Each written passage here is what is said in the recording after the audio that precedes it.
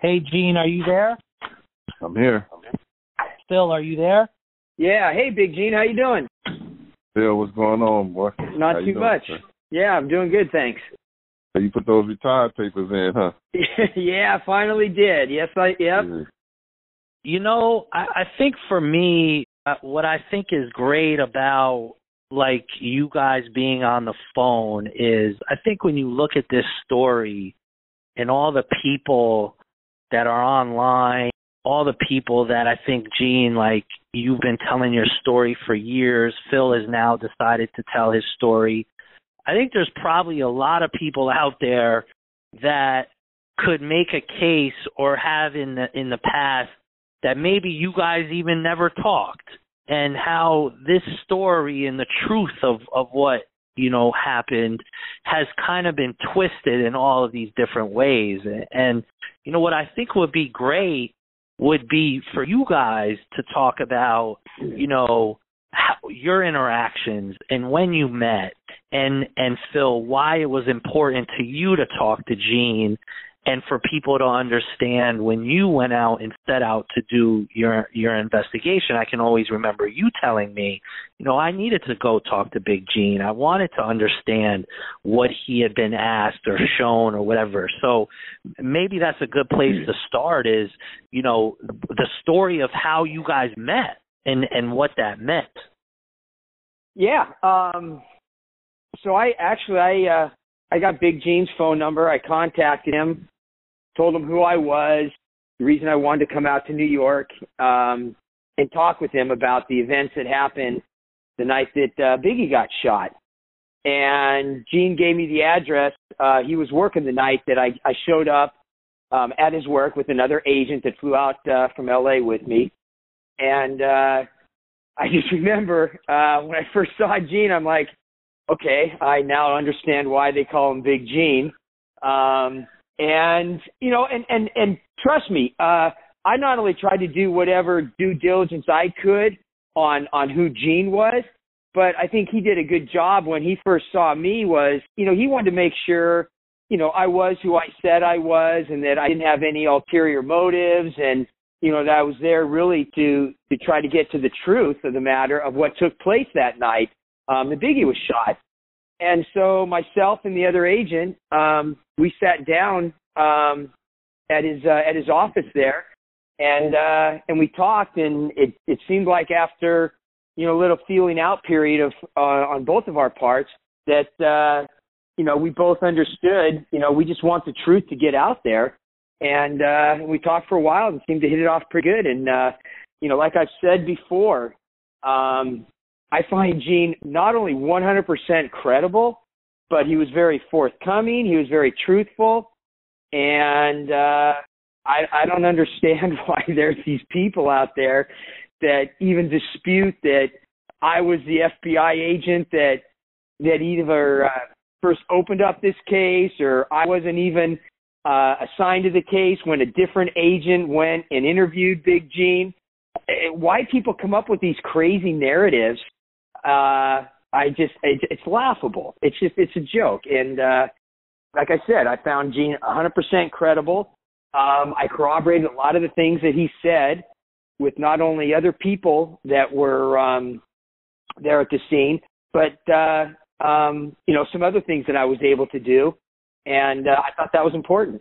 And Gene, with Phil coming out over the last, I'd say, you know, 3 or 4 months and finally telling his story, what has that meant for all of the time that you spent talking on your YouTube channel, doing interviews? What was your reaction when you finally realized Phil was here and he was setting the record straight? Well, you know, sometimes our people don't believe that an individual like myself could come out with as a witness and put everything on the line based on the powers that be. When Phil came to my office, you got to realize I kept his cards.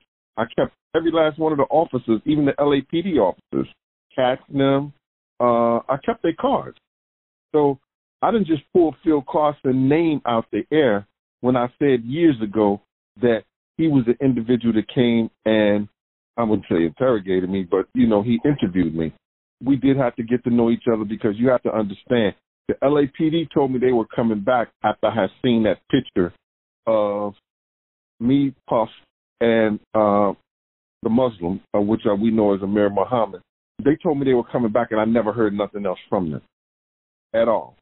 So me coming out here and giving the people, as a witness, the information that I saw, the things that I saw, the things that I heard, and Phil coming to collaborate and say, yeah, me and Gene did have that conversation.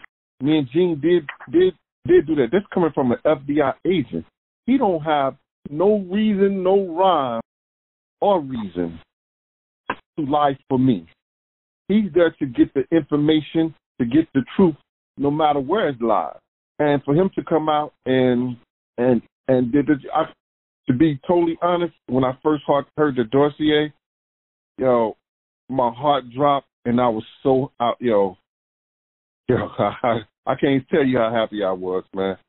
And I said that I'm going to help push this, and I just hope some other people get on the bandwagon so it can get the notoriety that it needs, and then maybe, just maybe, Big could get his justice.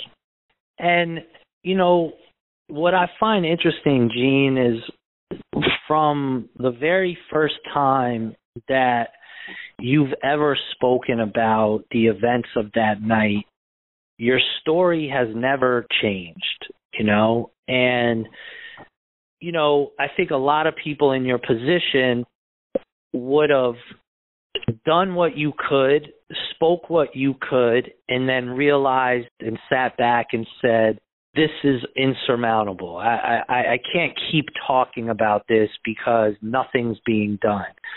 Why did you decide for so many years to develop a platform to talk to people, to educate people, to tell people these stories? Why did you feel that was important? Because when you don't tell the truth like Puffy did, he didn't tell the truth, that somewhat hurts the authenticity of what we went through. And people can't learn from a lie. You understand? So I said to myself, until he tells the truth of what happened, what was told to him prior to going to the party, I'm going to stay on his neck because he's wrong. Anybody else who has to go through something like that or may go through something like that and they don't listen to their bodyguard, don't listen to the person who's doing their security and everything like that, it may just happen like that again. So I took it upon myself to take my hammer and chop at the Empire State Building. And if I got to just get a little bit at a time and one person know the truth, two people know the truth, we're going to be all right. And Phil, what was your experience as it relates to getting information from Puffy or anyone in that regard? Did you end up interviewing him or not? What was your stance there? Yeah, I actually had a lot of conversations with his attorneys saying, this is the reason I want to talk to him, and I might have some even information that I need to provide to Puffy to give him a little bit more of a background of what really transpired that evening. And I got some pushback at first, and then finally we were able to set it up. And I went and talked to Puff, and he was very nice, very cordial, didn't get much information out of him, I'll be honest with you. I could understand where he was coming from, but I didn't necessarily agree, just because from my research and the relationship that he had with Biggie, one of his best friends and all that sort of stuff, he wasn't very forthcoming with information. And I think the reason why is at that time, Puff was a mogul, but he was becoming even a bigger mogul. He had just in all the different entertainment avenues that he was involved in, as well as the clothing line and everything like that. I think he realized that no matter what he said, he wasn't going to be able to bring Biggie back. And maybe he just felt that maybe the more he talked, or if he actually told the truth or what really happened and all that sort of stuff, that all that would do is put a target on his back. Because I know after the shooting occurred, he kind of had to, hide out or hole up for a while because, he was in fear that, maybe people were going to be coming after him, that his life would be in danger. And very much so, I can understand that because he was the intended target, is the bottom line. And when I actually told him that definitely got his attention. But Phil, people don't look at this, that Puff is responsible for the safety of his artists. And if he tells the truth that, he was told that it was going to be a hit, he was told that some guys were going to kill them, and he didn't do due diligence to get enough security for his artists, then that makes him liable. Oh, I'm not disagreeing with you. I 100% agree with you, Gene. Absolutely. And that, like I told people 1,000 times, if I wouldn't have never took that DEA class, and they taught us, if you want to know if somebody following you, run 3 lights, take 3 rights. You know what I'm saying? Either or. You know what I'm saying? And I told our driver to run the next 3 lights. Well, Gene, you told me that. I mean, I trust me. I documented that. You told me that, and that was one of the downfalls. Was you guys ran that first light, and then I'm trying to think of who was driving Biggie's car. Was it G Money? G. Okay, yeah, it was great. Yeah, exactly. Right. And he didn't have any background in executive protection or security, so he sat at the light. And that created a sitting target, a stationary target for the shooter. Well, I was telling people, and they always say this wrong in every movie, they don't understand the car was parked at the corner. Right. It was no drive-by. What he did was when Bigman stopped at the light, he edged up from the parking space he had right there at the corner, took his shot, and then Kenny, our driver, when he heard the first shot, because Tone said somebody pointed a gun at Big now. I went to open my door, as I told you, and then we heard the first shot. Bow! Then Kenny just guns the car. Then next thing you know, we hear, bat, bat, bat, bat, bat, bat. Then he turns the corner, and he's gone. We get back in front of the car. Everybody is gone. You know what I'm saying? Big is the only one in the car. We wait till they come back, and Tone said, Gene, come on, Gene. I hopped in our car that Kenny was driving, and we go after the guy. So my whole thing about it is that you're right. He didn't have any protection. He didn't have any. G didn't have any knowledge of security, and that was whoever was responsible for Big security, which was Paul Alford and that Inglewood cop. You know what I'm saying? Right. Yeah, let me add something that I think is important too, because there's some people out there that apparently are trying to push a different narrative. I'm looking at a copy of my interview with you, Gene, that was 17 years ago. Okay, everything that you just described right now that took place, detail by detail, is exactly what you told me 17 years ago. And why there are people out there that say that whatever, you changed your story or this and that. I'm sick of hearing that from other people. You have been 100% honest from the beginning. You've always told the truth. Your story has never wavered. Everybody else that I talked to back then corroborated everything that you told me. And I don't understand why I do understand why these people are trying to push a false narrative, because they're just trying to stand behind their false story. But I don't understand why people would even spend 2 seconds listening or even acknowledging these false narratives why they try to say, oh, Big Gene isn't believable because he changed his story. I'm here to tell everybody you are believable, and I wish these other people that dispute that would just shut up and go away, because that's getting tired and old. They're not going to do seriously. That. No, they're not. That's why they call them trolls. Yeah. I have a question that I want some clarity on from both of your different perspectives, and it has to do with a particular photograph, I guess, Gene, that was shown to you. Phil, obviously we've talked so much, but I want to understand, there was a photograph, and in this photograph, Gene, as far as I understand it, you said to the LAPD, if you unblur this person's face in this photograph, that's who the shooter is. Is that correct?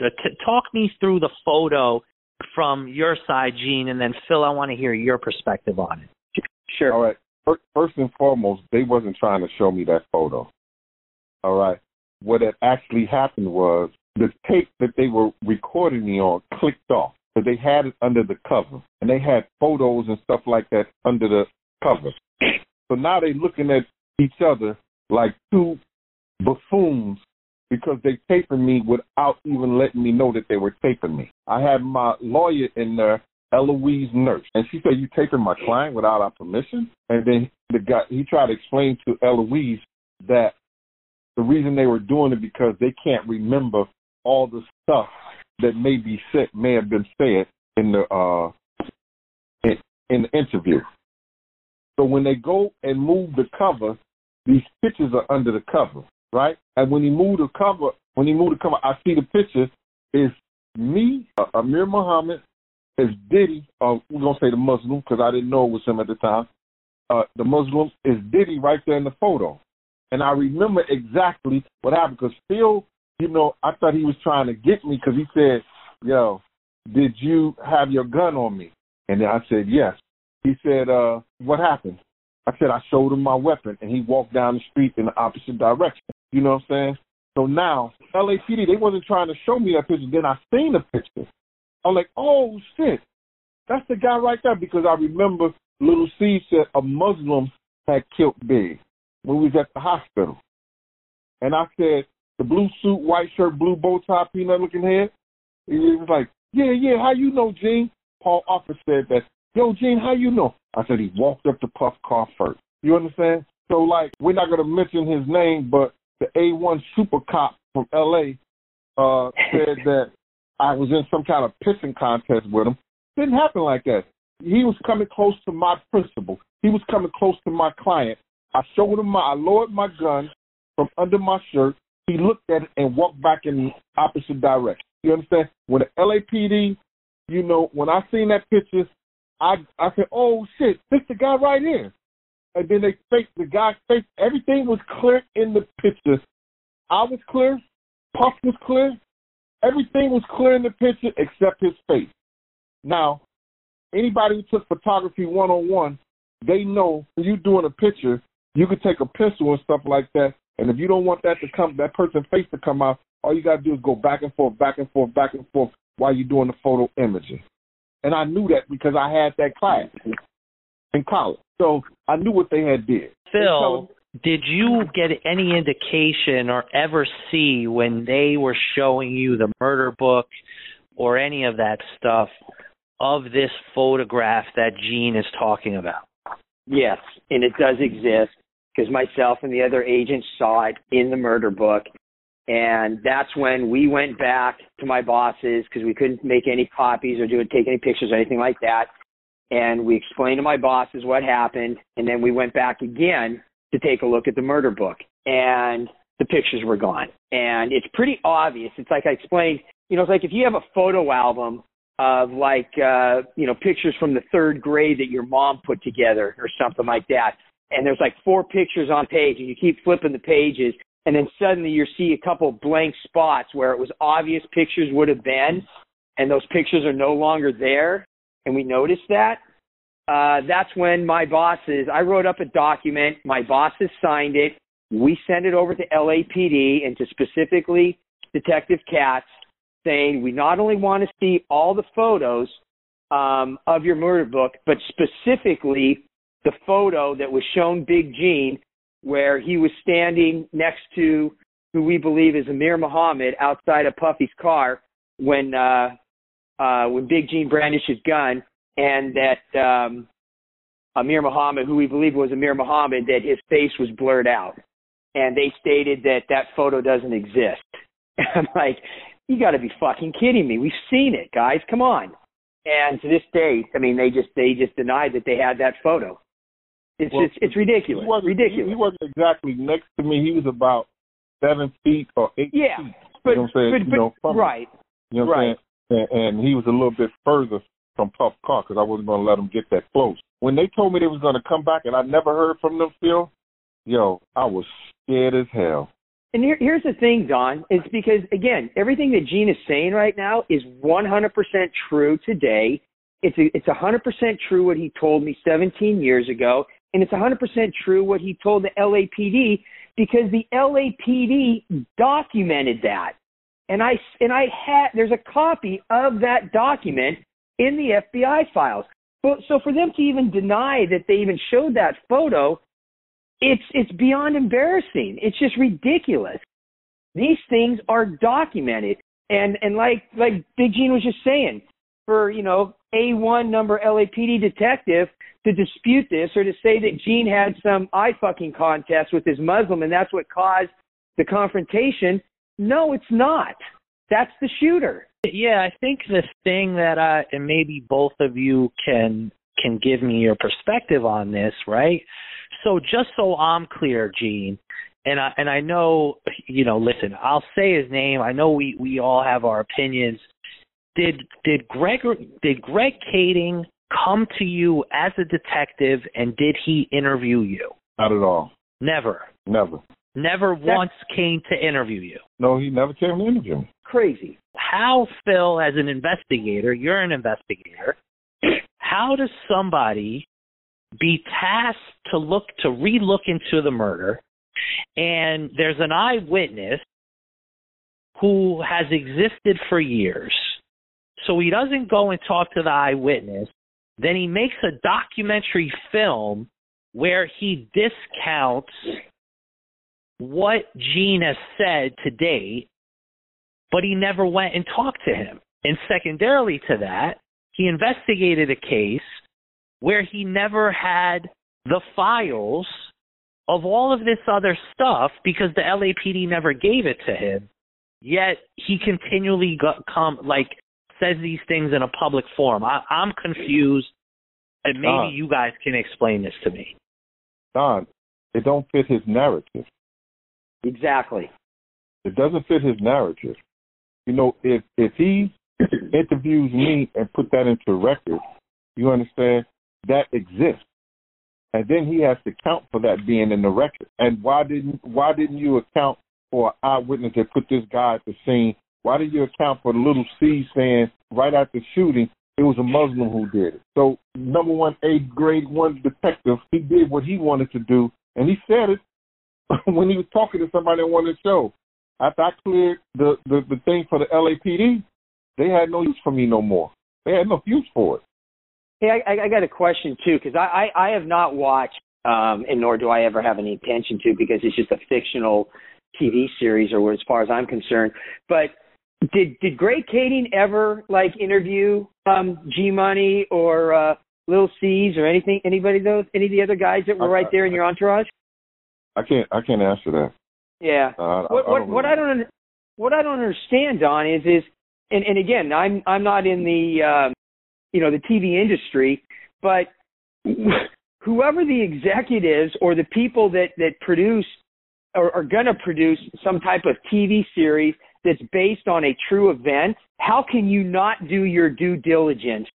So this isn't, I'm not saying this just isn't on Greg Kading, but who are the executives who need to do their due diligence and all their checks to verify that this stuff is either true or not true, or to actually corroborate things on their own? It's kind of like when you interviewed Brad Furman, the director of City of Lies, where he said, they went out and they had to do their due diligence and corroborated things and tracked people down. How did that not happen for this TV series when the number one witness, Big Gene, was right there and they never talked to him? It's mind-blowing to me that they wouldn't follow up on something like that and yet go ahead and produce a TV series or documentary and whatever. It's just not factually correct. It's embarrassing. Yeah, I think sadly enough, if you look at the series of events, what basically transpired is that up until you deciding to talk, Greg Kading could get away with bad-mouthing Russ Poole, and there was nobody to support Russ Poole I think you can make the argument that Randall Sullivan supported Russ Poole, but Randall Sullivan is a journalist. So then what you have is this massive lag in time that ultimately we then get to when you decide to finally tell a story. And they can't attack your character. I think they could attack Russ Poole's character because at some point there was a narrative of the detective with the storage space who's gone off the deep end. They can't say that about you. So for the very first time in a period of 10 years, there's a narrative that you can't discredit. For Greg Kading, it's sad because he got away with it and perpetrated a scam of Hollywood, a scam of whoever he did the documentary with, a scam of whoever he printed the book with. And so, unfortunately, it is what it is for us to land here today. And again, I challenge, anyone to give an alternative narrative to what we've presented here in close to 20 episodes of the dossier of evidence of other people speaking, and more importantly, you going on the record. And obviously we can go on for days about that. But I have to ask Phil, because if I don't ask Phil this, my friend Charlie out there in North Carolina, he's going to be so mad at me, man. Phil, okay. You guys are the FBI. You guys couldn't get all those sealed records, all those things opened up through the courts or whatever like that, all that paperwork that they had. Y'all couldn't get that? Well, no, here's the interesting part is when the LAPD doesn't disclose that they have all those documents, and those documents are then hidden away in some files, we don't know what we don't know. And even to this day, who's to say what else is being hidden at the bottom of a drawer? And I'm not saying there is, but from what I understand, there's a likelihood. But then once those documents finally do come out, but they are under seal, we have no access to them. I hate to say it, but there's no way that we can get our hands on that. And here's the sad thing, and understand, I don't have anything against the LAPD. I have something against certain people at the LAPD. But I have a lot of friends that work there. I had a good working relationship with them. And unfortunately, there's always a couple bad apples that they kind of, ruin it for everybody.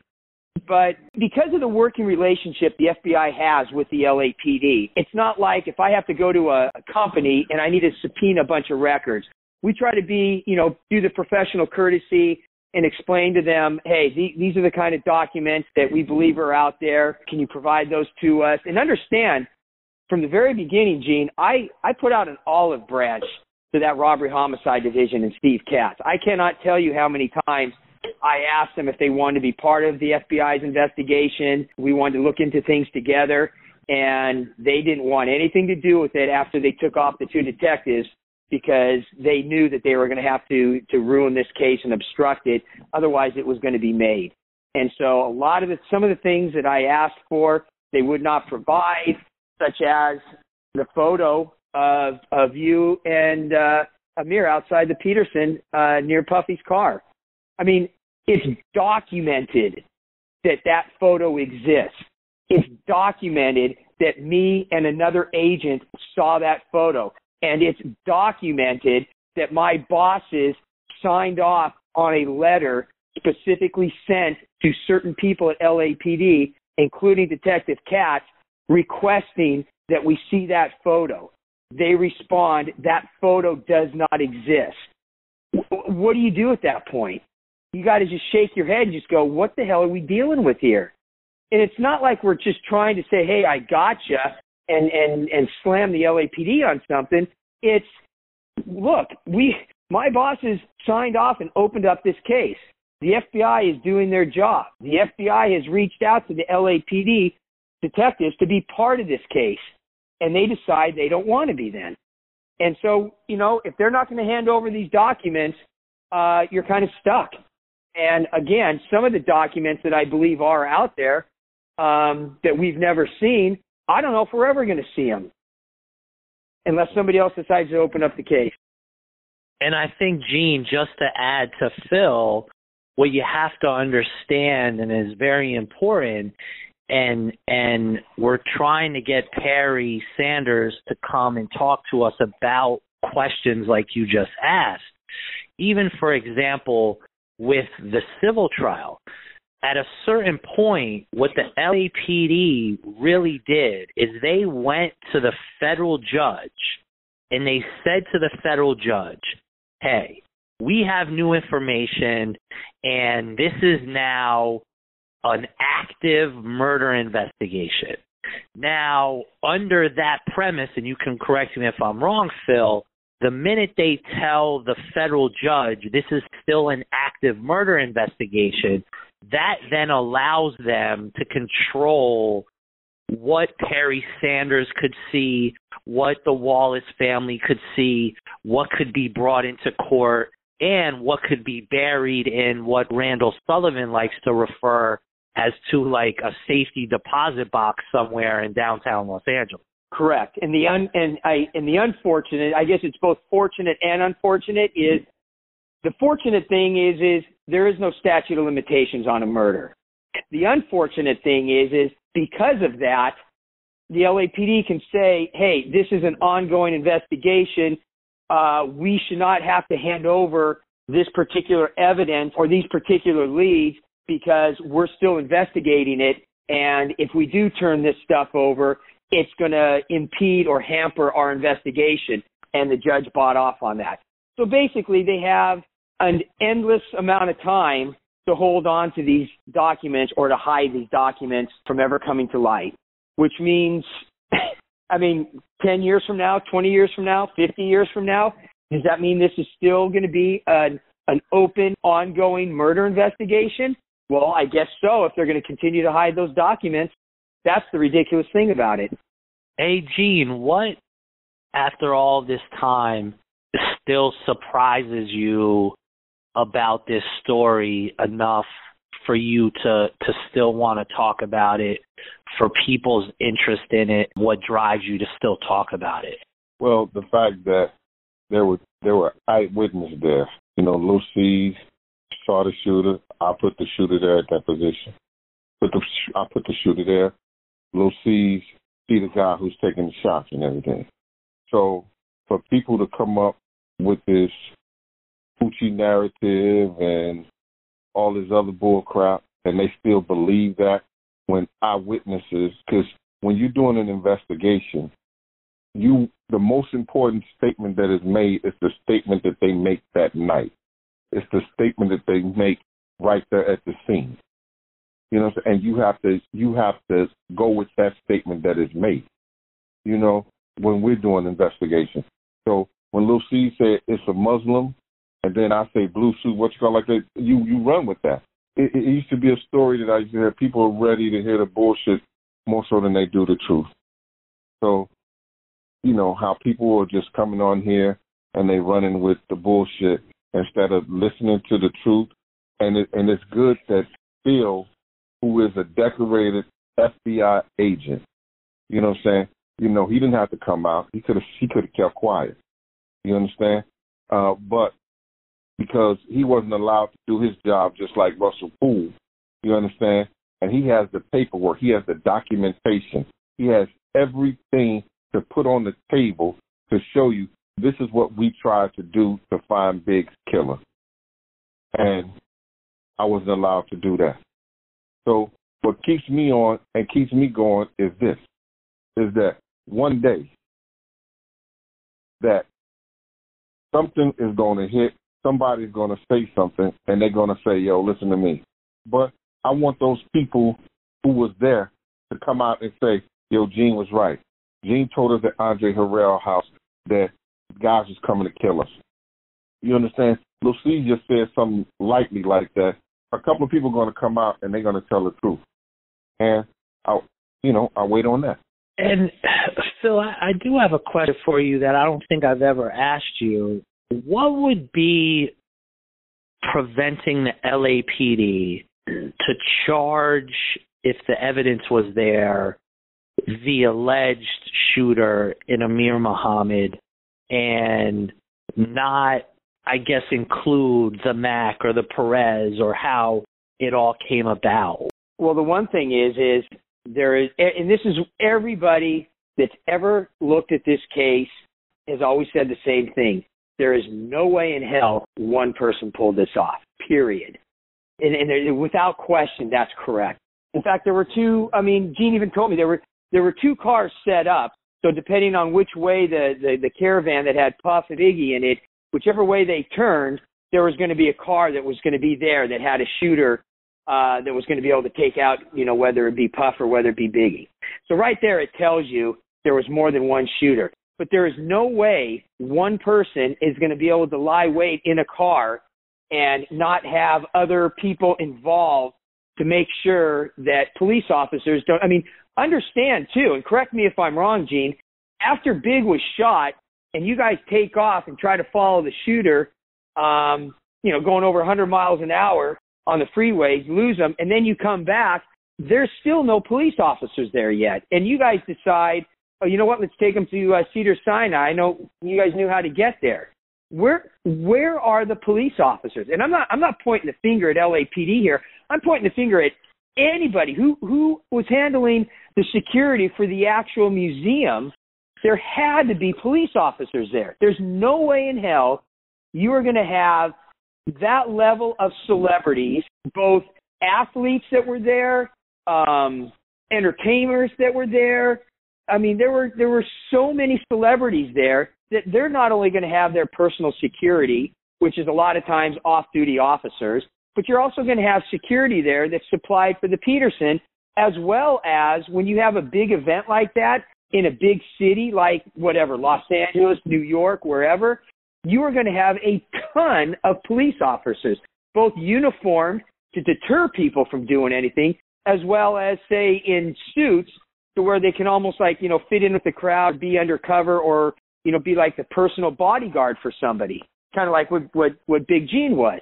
But to have no police officers show up there goes to tell you there had to be a concerted effort by more than just the shooter to try to orchestrate this. And that's where people need to understand how the Rampart case worked, how the Paul Merrill's case worked, how the David Mack bank robbery worked.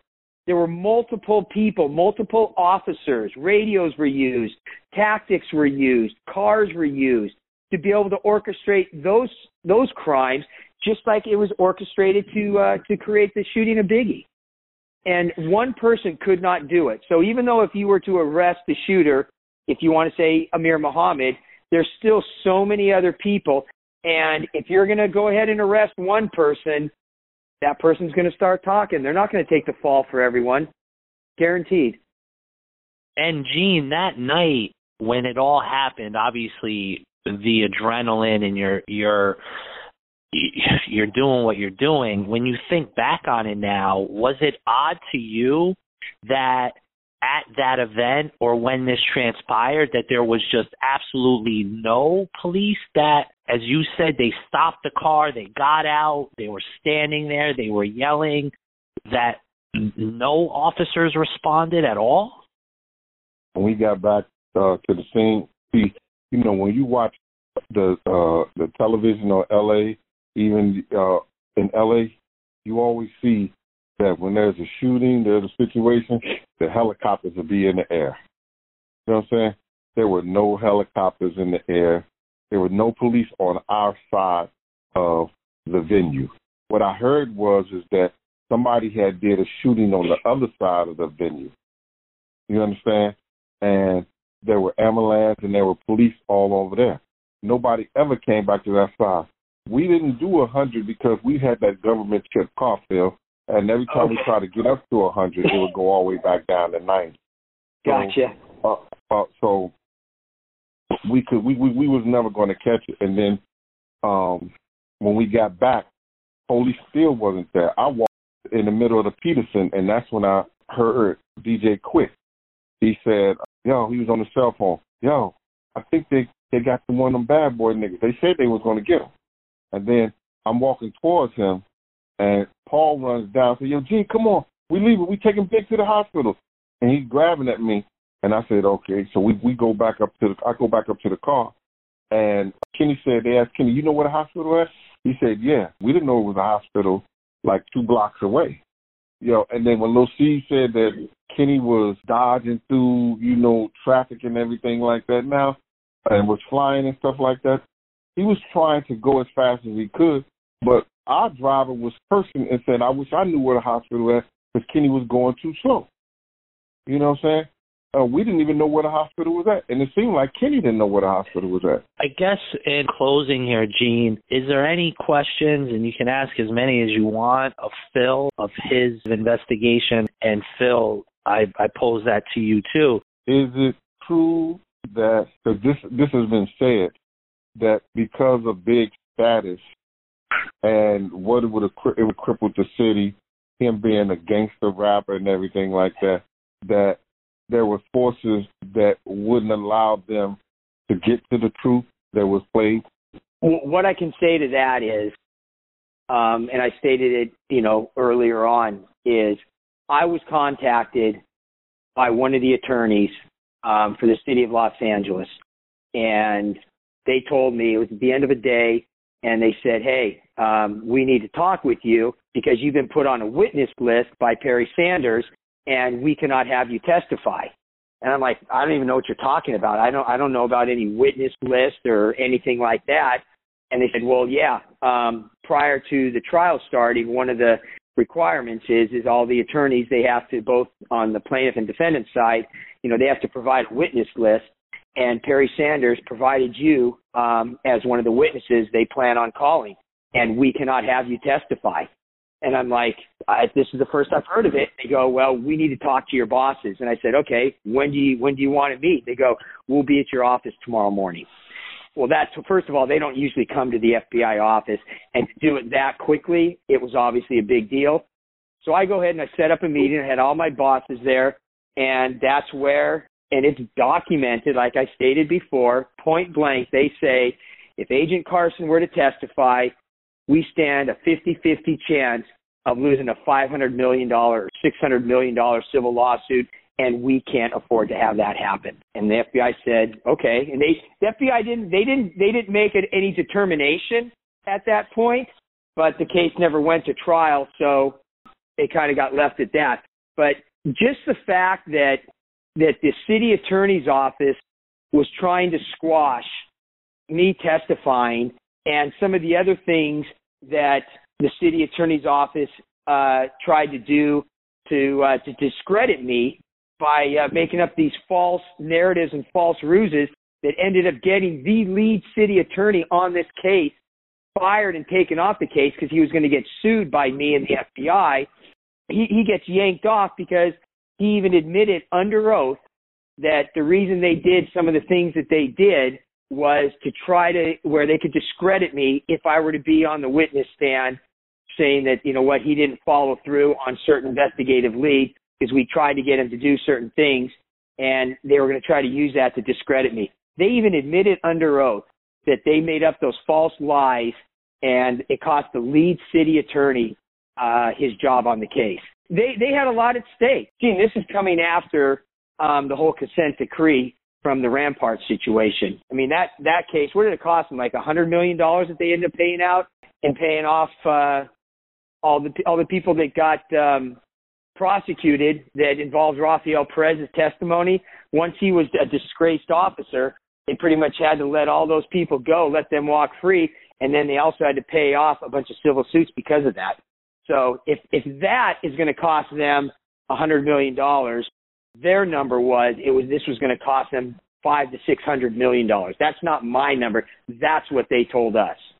Well, Phil, I want to personally thank you, man, and I appreciate what you've done, man. You made my life so much easier as far as coming out and letting people know that I stood as a man, and I fought this battle, and I was fighting this battle by myself.